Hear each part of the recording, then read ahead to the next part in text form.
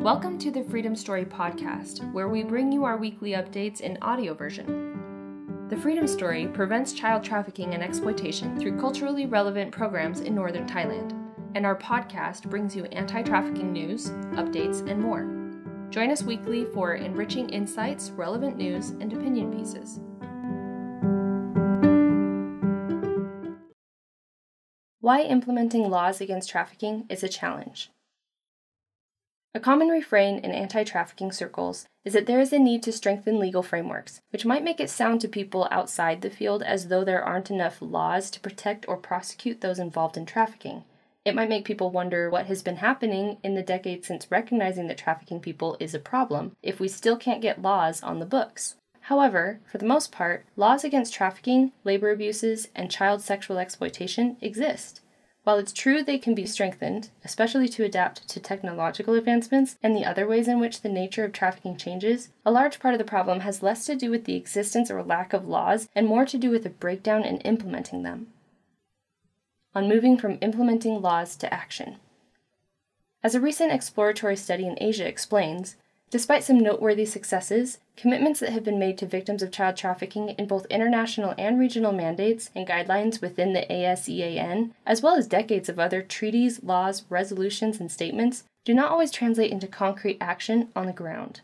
The majority of victims of child trafficking are not formally identified, do not receive the psychosocial services outlined in international and regional guidelines, and safe and sustainable reintegration efforts often insufficiently address issues related to social inclusion, economic empowerment, and access to viable job opportunities to enable successful long-term adjustment. From what we've observed in our participation in regional conferences and webinars, and in conversations with others working in anti-trafficking, there are a lot of hurdles in moving from laws to concrete action, and it's not from a lack of willpower either. Here are some of the ways that the implementation of laws can break down. The first has to do with coordination. Successful anti-trafficking efforts often require a high level of collaboration between a variety of actors, different government agencies, law enforcement and social services, the victims themselves, and, in the case of cross-border trafficking, counterparts in other countries. This collaboration works most effectively when there is a common language, an alignment of values, or an existing relationship of trust. It gets challenging to the extent that there is a disconnect along any of these dimensions. For example, there is a call for greater collaboration between social services or nonprofits providing social services in Asia with counterparts in Europe, so that when victims from Asia are discovered in Europe, they can collaborate on a smoother journey back home, ensuring that there is someone to receive the victim back home and help facilitate reintegration. There are a lot of moving parts, and even with everyone operating with the best intentions, it can still be challenging to know who to reach out to in a different region or different country. Training is also a constant need. When laws are adopted, it isn't necessarily true that law enforcement and prosecutors are uniformly aware and trained in these developments. Currently, in Southeast Asia, there are frequent webinars and training sessions to help facilitate training and awareness raising for practitioners in the field to update their knowledge regarding trafficking, forced labor, illegal or undocumented migration, labor abuses and exploitation, and all the different ways scenarios might be categorized. Trafficking and related offenses are incredibly complex to investigate and prosecute.